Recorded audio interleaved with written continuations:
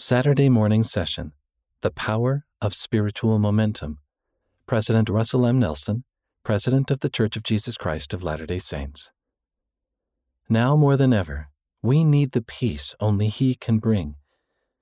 President Russell M. Nelson, April 2022 General Conference. Momentum is a powerful concept.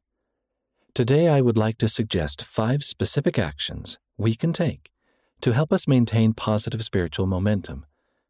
First, get on the covenant path and stay there.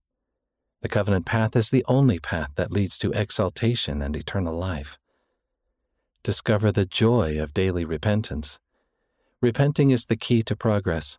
Pure faith keeps us moving forward on the covenant path. Please do not fear or delay repenting.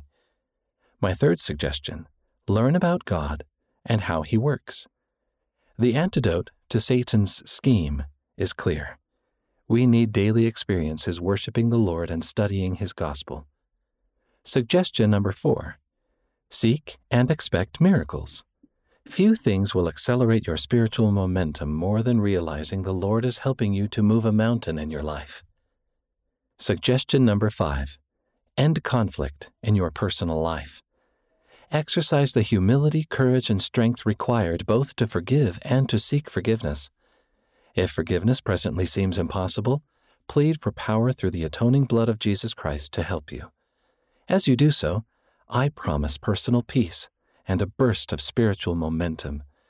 As you act on these pursuits, I promise you the ability to move forward on the covenant path with increased momentum, despite whatever obstacles you face.